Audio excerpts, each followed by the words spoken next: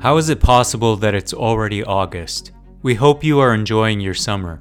Backed by popular demand is our AirPods Pro giveaway.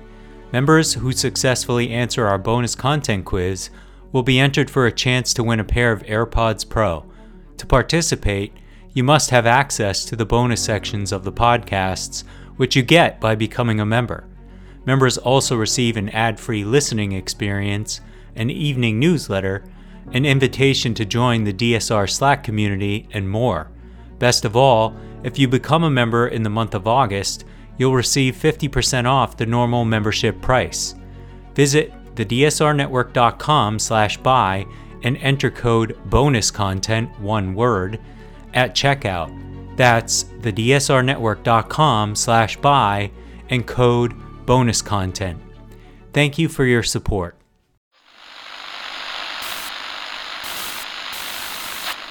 9, 12, 10, 28, 2, 23. This is Deep State Radio, coming to you direct from our super secret studio in the third sub-basement of the Ministry of Snark in Washington, D.C., and from other undisclosed locations across America and around the world. Hello and welcome to the podcast. I'm your host, David Rothkopf, coming to you today from dark, gray, really kind of foreboding-looking Washington, D.C. This is our first show of the week, and so it is Spy Show with Mark Polymeropoulos, my co-host. How you doing, Mark? I'm doing great. I am once again on the road live from New Brunswick, New Jersey, where last night I took my son, who just turned 21, to see his first Metallica show. Yeah, we're going to talk about that in a second. We are joined today by Alex Finley. Alex is a former officer of the CIA's Directorate of Operations, where she served in West Africa and Europe prior to joining the CIA. Alex was a journalist. She is the author of the Victor Caro series of satirical novels about the CIA. So that brings us right back to Mark. Going to see the Metallica concert, you're writing satirical novels about the CIA. Would you ever go so far as to have a character like Mark, who, let's just say, is over 40, going to a Metallica concert in New Jersey? He also alleges that when he was stationed overseas, all they played was Metallica. And how do you think that probably impacted their effectiveness? I actually didn't know Mark before I wrote the books, and there's a character in there that he insists is him. But I swear I did not know him at the time. But that wouldn't surprise me that Metallica was quite popular among the people out in the types of fields that Mark was working in. Why do you say that? I mean, what explains that? The stresses, or that they'd lost touch with reality? Why is this about me? What's happened to the show already? I would probably say a little bit of both, because you do start living sort of on another planet, and it's definitely a stressful place to be. And I don't know as much about Mark's history, but I think probably if you're embedded with military and stuff, you're probably getting a whole different slew of types of music that you get into. But maybe Mark really just liked Metallica from the beginning, and this has nothing to do with any of it. See, that's right. No, okay. So now we're gonna dive into this a little bit, because here's the true story: is that as I was reading, I think it was Victor in Trouble. There's a character there, the station chief, who is a bit of a boob. It's great satire, but as he's sitting in Europe, and this is where kind of the case officers have to do kind of the more refined, kind of true espionage operations. He has a picture in the background of a Predator drone, and I read it. And I freaked out because that was my office in multiple places with a picture of a drone. And I immediately pinged Alex on Twitter and I said, "Oh my God, this is me." I was horrified, but of course with a big smiley face. So you nailed it. Great character. And we're going to, throughout the podcast today, we're going to plug so much of your stuff, but certainly those books, which, if you're in the agency, they're wonderful because there's so much reality. If you're not, you can just laugh, and we can laugh at ourselves. And I think that's why Alex kind of nailed it with that book series. Well, see, there you go, Alex. It certainly speaks to your skills as a novelist that you could dream up a character like Mark Oh, without I having met didn't him. meet him specifically, but Uh, let's be clear. I definitely met that character. Oh, God. don't wait a second. You're saying that out there on the front lines, at the pointy end of the spear for the United States, there are people who are boobs, as to use Mark's term. I did not use that term. That's his term. Just derailed Well, immediately. yeah. Well, let's get a little more serious. You also have a newsletter, Mark shared. You talked a little bit about how the recent indictment, the most recent indictment of the former president, is kind of a roadmap to how you do a self coup. And I thought that was kind of interesting since it's not just happening here, it's happening in Israel. It happens in other places from time to time. And so I thought maybe one place we could start is to have you talk a little bit about that. Yeah, I mean, if you read the indictment, it really does sort of outline a number of the steps that anybody doing a self coup would do. So just to make clear to the audience that a self coup is a little bit different than a coup d'etat. A coup d'etat is sort of where an outside force, usually a military or the junta, whatever, comes in and takes power in an undemocratic way. A self coup is somebody who has been elected through democratic means and is in power, but then uses illegal means to remain in power. And so if you read Jack Smith's indictment of Trump, what Trump allegedly did really is a self coup. It's using all of the levers of power around you to make sure that you stay in power. And it's installing your cronies in the Department of Justice and your cronies who are down in the state legislatures to make sure that they're doing your bidding. And the reasons that they do your bidding is out of loyalty, but loyalty only to an extent. It's really much more about maintaining their own position and power. And as long as you're the one who can give it to them, they'll remain loyal. And as soon as you're the one who cannot give it to them, then you start to see cracks. And so I think it's pretty interesting if you look at this Trump indictment. And as you said, it goes on elsewhere. I think Israel is a very good example right now. Putin, I would argue, has done self-coups where he's basically fixing the elections to make sure that he remains in power. And each step of the way, he's grabbing more power for himself. Nicolas Maduro, for sure, in Venezuela is an example of coming to power through a self-coup. So we do see it in a lot of different places. And part of my point in my newsletter rant last week was that, like, so if you look at the countries that do this, like Venezuela and like Russia, these aren't countries we want to emulate. And so what's so strange to me is where you see really one entire political party in our country going along with it and cheering it in many ways, and some of them allegedly helping it. And so we need to realize that we don't want to be Venezuela. We really don't. We're the United States of America. We got a lot going for ourselves that Venezuela does not. So let's not aim to be Venezuela, right? That's just not who we want to be, I don't think. Well, I mean, it remains to be seen. Right, but the choice has not been fully made. I want to turn it over to Mark, but I want to ask you one last question as a quick follow-up here, just to go back to our earlier point about nitwits in high positions in the intelligence community. That part of this self-coup led to that. I mean, when you have Rick Grinnell or Kash Patel or those kind of guys in the intelligence community with no intel experience, purely put in place because they're presumed to be loyal and to keep an eye on people who might actually be honoring their oath to the Constitution, that's got to lead to a lot of disastrous implications for the United States, but really great opportunities for satirical novelists. It's actually harder, I think, for satirical novelists. I was writing Victor in Trouble, which is about a lot of this. It's about Russian influence operations against the United States. And so I was writing a lot of this as we were experiencing Trump's administration. And look, in Trump's administration, we saw from the very beginning total disdain for the national security community and for the intelligence community in particular. There was Trump's very first trip to CIA, which was problematic, to say the least. And then, as you said, the Kash Patels and the Rick Grinnells, but also giving Jared Kushner clearances when the people doing the background checks said there's no way that this guy should have it. And you could sort of get this feeling around Washington that having access to intelligence was much more about status and just being able to say that we have access to it. And it was treated more, that's it, as a status symbol than as we are serious policymakers who need access to this information to make the difficult decisions that we have to make. And so the problem when all of that's actually going on and you're trying to write satire is it's in real life, it's really sad and it really makes you angry. And it's a real problem that you're grappling with just as a former CIA officer, as a citizen.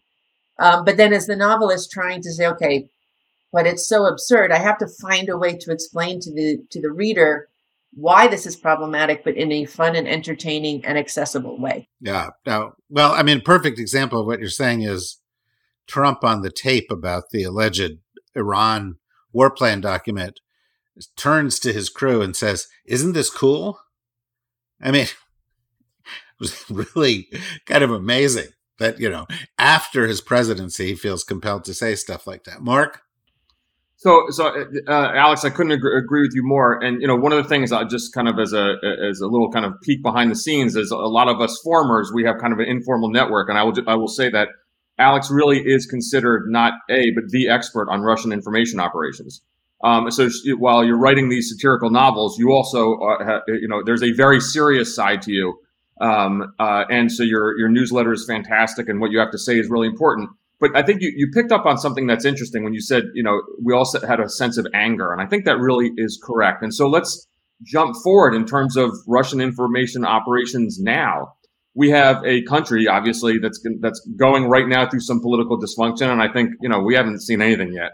There's going to be trials. The 24 election cycle is going to be probably a nightmare. So how do you, as one of the preeminent experts on Russian, what we call IO, how do you see the Russians taking advantage of this? Obviously there's a lot they did in 2016. They continue to do so. But what do you anticipate them doing? What can we expect? And most importantly, how do we combat that? Yeah, that's the billion-dollar question.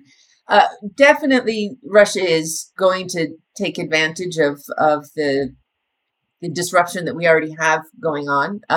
One of the mantras of covert action at CIA is you cannot create conditions on the ground. You can only exploit the conditions that already exist. And so that's where Russia really is good. They find that sweet spot.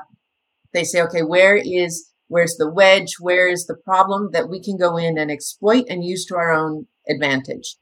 And we're seeing it already. We saw it from before the 2016 election. We've seen it, since, but we're definitely seeing it now. And one thing to keep in mind is, there are different audiences that Russian propaganda and information warfare is going after. There's the internal Russian audience where they need to convince their own people that Putin is right, that this war is right, that the U.S. is the cause of all of this bad, or that the West in general is the cause of all of this bad. And then there are the external audiences, which are, us. And that's where we see the social media and the trolls coming and trying to convince us of different things. But we already see it. We see amplification of Trump's talking points. This past weekend, his lawyers and his cronies were all over the media, giving what I guess his legal defense is going to be, even though there's nothing legal about it. But they're definitely setting the narrative because it is not just a legal issue. It will become a political issue as we get closer and closer to the election. And so I think you already see a number of personalities and influencers already pushing those same talking points. Now, this is where it gets very complicated. So this is why I actually have an online course about Russian influence operations, about foreign influence operations and how it works. People then come to me and say, well, are these people Russian agents? No, not necessarily. But what you have is a network that has been created and ideas and philosophies that feed into those networks. And people see it within their own interest to promote those certain ideas. Now, some of them are Russian agents. We know of a number of journalists and influencers and politicians who are paid by the Russians to promote some of these talking points. But then you have this organic part where people just truly believe this, and so they hear more people saying it, and so they'll start saying it themselves because they feel safe to say it, or it's good to be part of the crowd that's saying it. And so we do already see a lot of the narratives moving through those networks and reaching out onto sort of more mainstream platforms, even if they started in sort of the corners of the internet. Yeah. What do you expect? I mean, here we are 15 months out from an election that is hugely consequential to Russia because, and to Ukraine, you know, they're unlikely to win in Ukraine unless we have a change of leadership here in the United States. So, you know, it's kind of part of the war effort. Do you expect we'll see new things? And parenthetically, in that question, in 2016, part of this operation was Prigozhin and his gang, who oddly enough is still alive. I'd be interested in your thoughts on that. But he you know, does shutting down his gang have any effect on this?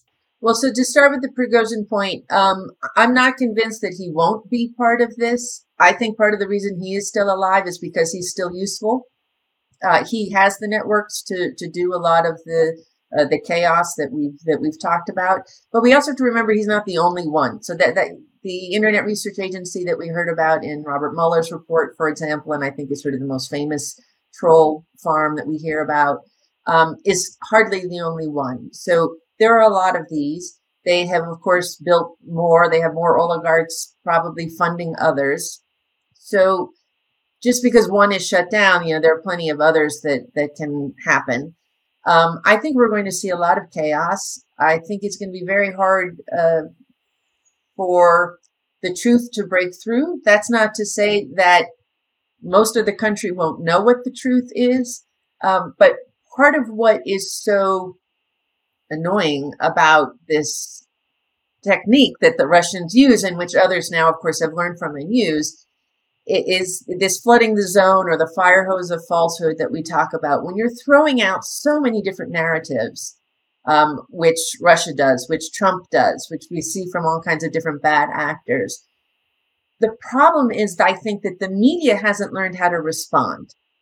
And so, and some of us influencers or personalities who sort of know about these things, we also don't always know how to respond. Your instinct is to say, well, that's wrong, and here's why that's wrong.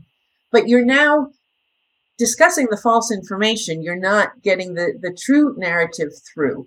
And I think that is something we really need to work on over the next 15 months, is you just can't. You're never going to swat away every false narrative. So what you need to focus on is getting the true narrative, the truth, out, and just keep focusing on that. I don't think that the Democratic Party has mastered that yet. I think Biden is better at that. I think the Obama administration was fearful to do so in the run-up to 2016 because there were political consequences. I mean, I think Obama really thought, if I come out and I say that Russia is doing this without Republican support, and McConnell refused to give it, that it really would look political, and that was going to be problematic. And so he kind of backed down. But a lot of the people who are now working for Biden are those same people who seem to have learned their lessons. So we have seen from the Biden administration in the run-up to Ukraine, for example, the Ukraine invasion, releasing little bits of this information. Hey, we know that this is what Russia is going to do. We know that these are the false stories that they're going to tell. So that when it comes, we as consumers of information can say, oh, okay, that makes more sense now. But combating this in the long run is much more complicated, and it gets into civic education, and it's a whole infrastructure of information and how we consume our information that needs to be changed. No doubt, Mark. Yeah, so I think I look back to I retired in 2019. So when I left, I had actually switched from that old CT world, which we were just making fun of me about, and I went over and I was no. We were making fun of you about Metallica. Okay, I just want to be clear about that. I was the ops chief in Europe and Eurasia, and one of the things that what we saw was this inability to have that kind of a war room mentality, because the Russians were, as Alex said, flooding the zone. And one of the things that we tried to do, and I think that, and Alex, you mentioned it, this has to do with these authorized intelligence disclosures, but it's the importance of exposing Russian information operations or Russian disinformation, when we see it. So it's the actual gathering of intelligence and then telling the world. But it's, you almost have to do it on a 24/7 basis. So I agree it's difficult, but really important. I just want to switch just a bit, because I think you can really help some of the listeners on something that really bothers me. As someone who served in the field, lived overseas, I am always interested on how the world perceives the United States. You actually, Alex, are living abroad. And so I think that you can give some really interesting perspective, because I still have, occasionally have this notion of America as a, bright, shining city on a hill. You go to a U.S. embassy anywhere, the consular section, there's still long lines. People still want to come to the United States, but it's getting a little shaky. And Alex, you'll remember a lot of things we did overseas in an embassy. We did a lot of finger wagging at countries that didn't adhere to the rule of law and democracy. And so, now it's I think we have to look at ourselves in the mirror. But how does the world see us? Simple question, and really important question. Yeah, it is an important question. I would separate out sort of the general public. I'll just stick with Europe, just because, like you said, that's where I live, and so that's what I know. I would separate out the general public and then the policymakers. I think among the general public, there still really is, as you said, a love for America, a love for sort of our ideals.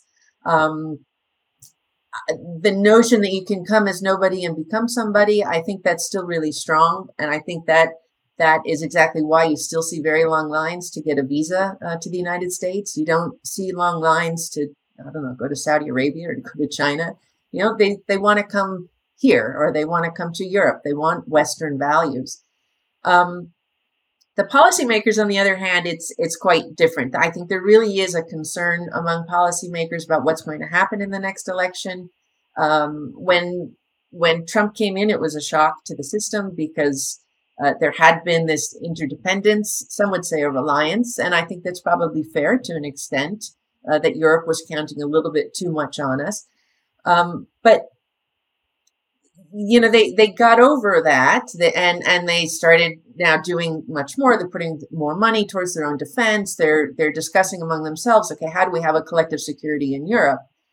But then Biden came in, and it got a little bit, okay, we're back. It's going to be fine. And I think now they're starting to realize again, oh, wait, it might not be fine. So there's definitely concern, I would say, at the EU level as to what is going to happen in this next election.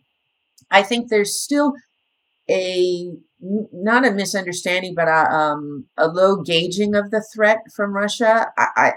The Ukraine war has brought it more into stark relief, but I think there's still some naivete about just how far Russia will go, or in terms of pushing for this. So if we just give them an off ramp or that kind of thing, we hear those same narratives in Europe, and it's really the Baltic states and Poland. It's the states who've had that history with Russia, who say, like, no, we can't let that happen. They'll say whatever they need to say, but we need to make sure that we're acting in our own security.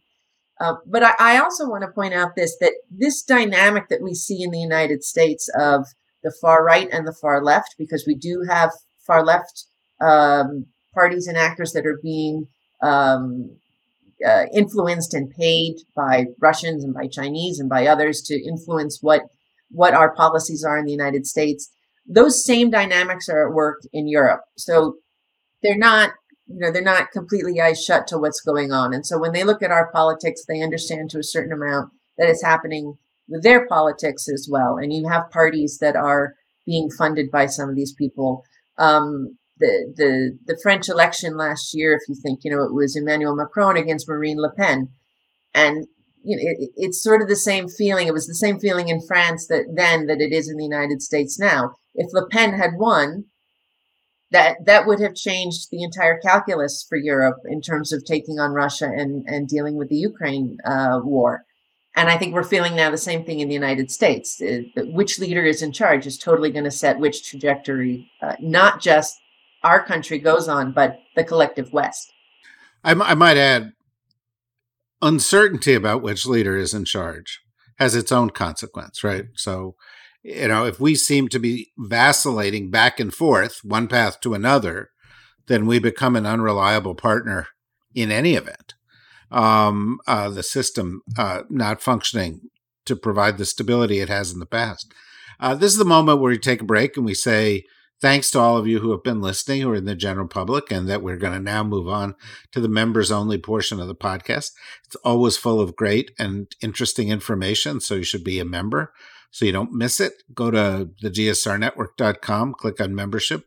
It's $5 a month, and that helps us do programming like this, which, as you have heard already, is super valuable, and as the members will hear, gets even more so in the next section. For now, thanks to everybody who is not a member. Please become one. And for the members, please stand by.